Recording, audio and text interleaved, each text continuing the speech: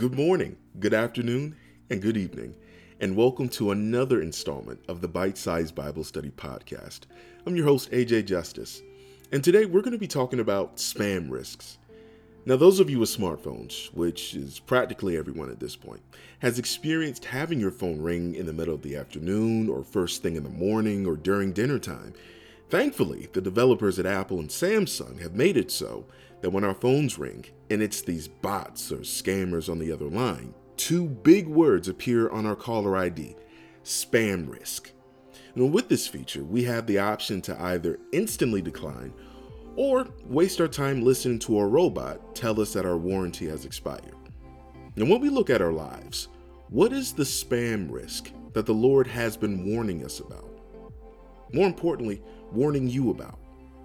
Thankfully, our great developer, the Lord, has given us this remarkable feature called discernment.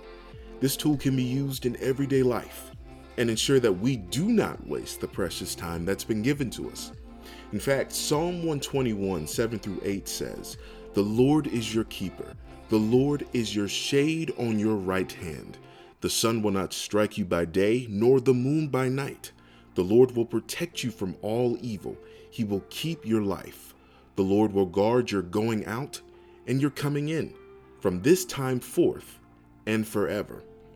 Now, by looking at this verse, it is clear and apparent that the Lord wants to protect us from life's pitfalls, and He continues to do this through discernment. So what is discernment? According to Webster's dictionary, it's the ability to grasp or comprehend what is obscure. In a spiritual sense, it's Holy Spirit-led wisdom.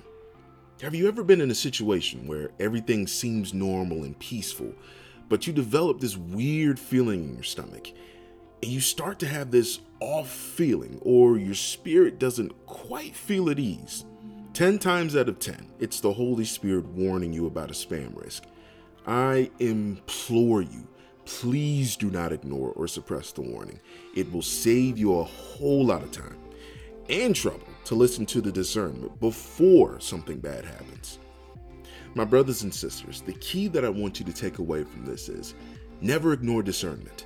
1 Thessalonians 5:19 says, "Do not quench or subdue or be unresponsive to the working and guidance of the Holy Spirit." So if your friends or family call you weird, strange, or paranoid because you picked up what the Lord has put down concerning an event or a situation, stand your ground. Don't be afraid of following the wisdom the Lord is giving you, because listening to the Lord will save you time and honestly may even save your life. Be blessed, and I'll talk to you again soon.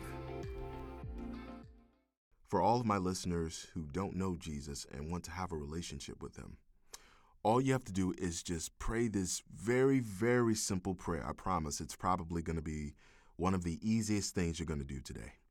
Just repeat after me. Just say, "Lord Jesus, I am a sinner, and I recognize that I need you to save me from my sins.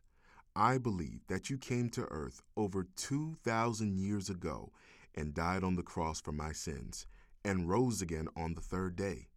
I ask you to forgive me of my sins, and today I invite you into my heart as my Lord and as my Savior."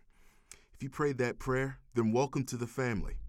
Now that you've started this new journey in your relationship with Jesus Christ, get plugged into a church that preaches and teaches the gospel of Jesus Christ, because it's important that you have a support system of fellow believers who will love and support you on your journey with Jesus Christ. Love you all. Have a wonderful week.